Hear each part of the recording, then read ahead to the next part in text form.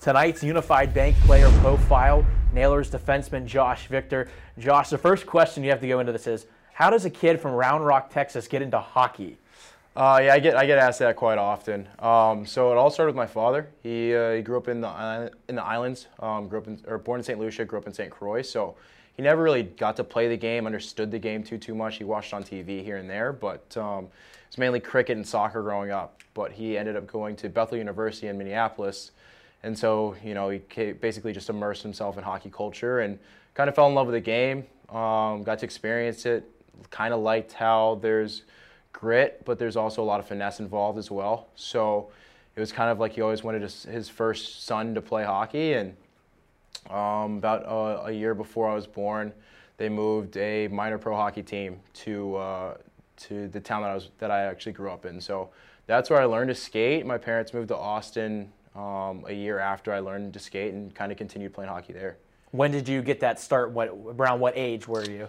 So I was 5. 5 was the first time that I played organized hockey. I'd gotten on the ice a few times prior to that, but when I was 5, that was my first time playing.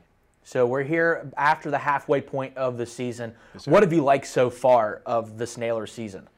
I like just the camaraderie in the locker room. I mean, from the top down, I think we have a really close-knit group, and that's not something you find all the time in pro hockey especially. You got guys that are older, guys that are younger, guys with girlfriends, wives, kids.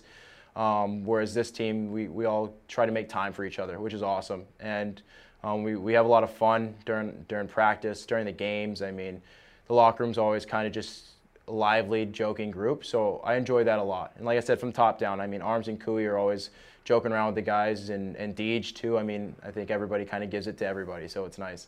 What has it been like being one of the older guys on this team? You mentioned that it's so young.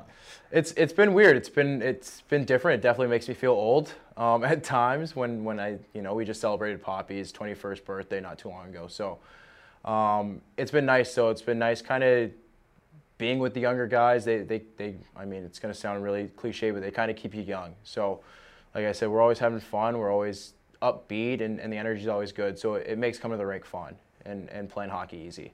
Do you have a favorite moment from this season so far? Favorite moment from this season so far. There's just been so many good moments. I can't, if I had to say best moment so far, that's a tough one. That's a real tough one. We'll circle back. Circle back to that one. Alrighty, so we've seen you, obviously you're a defenseman, we've seen you jump up and play a little bit of forward this season. Is that really something you expected coming into the season, or is it just something you just kind of jumped in? So I just kind of expected to just help out wherever. I mean, that's the kind of way I was raised is, you sign up to play a sport, you do what the coaches say, and I grew up playing forward. So forward is kind of second nature to me at this point, and I kind of enjoy it. It's a little bit less of a responsibility defensively, so you can just kind of run around and use my body and get it on the forecheck, which I enjoy. It's a little bit carefree at times. And also being a defenseman, I understand D zone pretty well, so I can help out our D and our center. So I enjoy it, and if they need me to be in net, I'll be in net too. It doesn't matter. That's awesome to hear. We've seen you drop the gloves a couple times this season. Has that always been something you look out to do on the ice, is to defend your teammates? Oh yeah, I mean it's something that I definitely enjoy. I enjoy doing it, as weird as it sounds, getting punched in the face for a living. But I don't know. There's definitely an excitement and an adrenaline rush that comes into it, and yeah, I mean there are multiple reasons. Number one, first and foremost, is sticking up for teammates. I mean, like I said, we're a close-knit group, and it's like a brotherhood in the locker room, so you don't let anybody mess with your brothers. And then the other part of it is just trying to get some energy. If we're at home and we're a little bit lackluster, then obviously I feel like there's a time and place. So I enjoy doing it, and I'll do it as long as I need to. What are you most excited about for the second half of the season and a playoff push? Just kind of seeing where we can go. I know that we have a high ceiling. We have a lot of potential. Unfortunately, we got hit with the COVID bug twice and a few call-ups, so our standing isn't indicative of how good of a team we are. So I think once we get everybody back and healthy, I'm really excited to kind of see where we can go. Do you have any personal goals for the rest of the season? Personal goals is just kind of continue to just be shut down solid, maybe help out offensively here and there, but just try to elevate my game little by little and just be better than the day prior.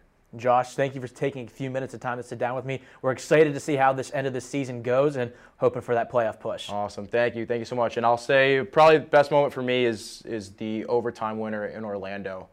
My dad was in the stands, and my girlfriend was also there as well, and my cousin. So it was nice having some family in town, and winning in overtime is always nice. Again, thank you, Josh, for taking a few minutes of time with me. Perfect. Intermission coverage continues next on the Nailers Broadcast Network, presented by Main Street Bank.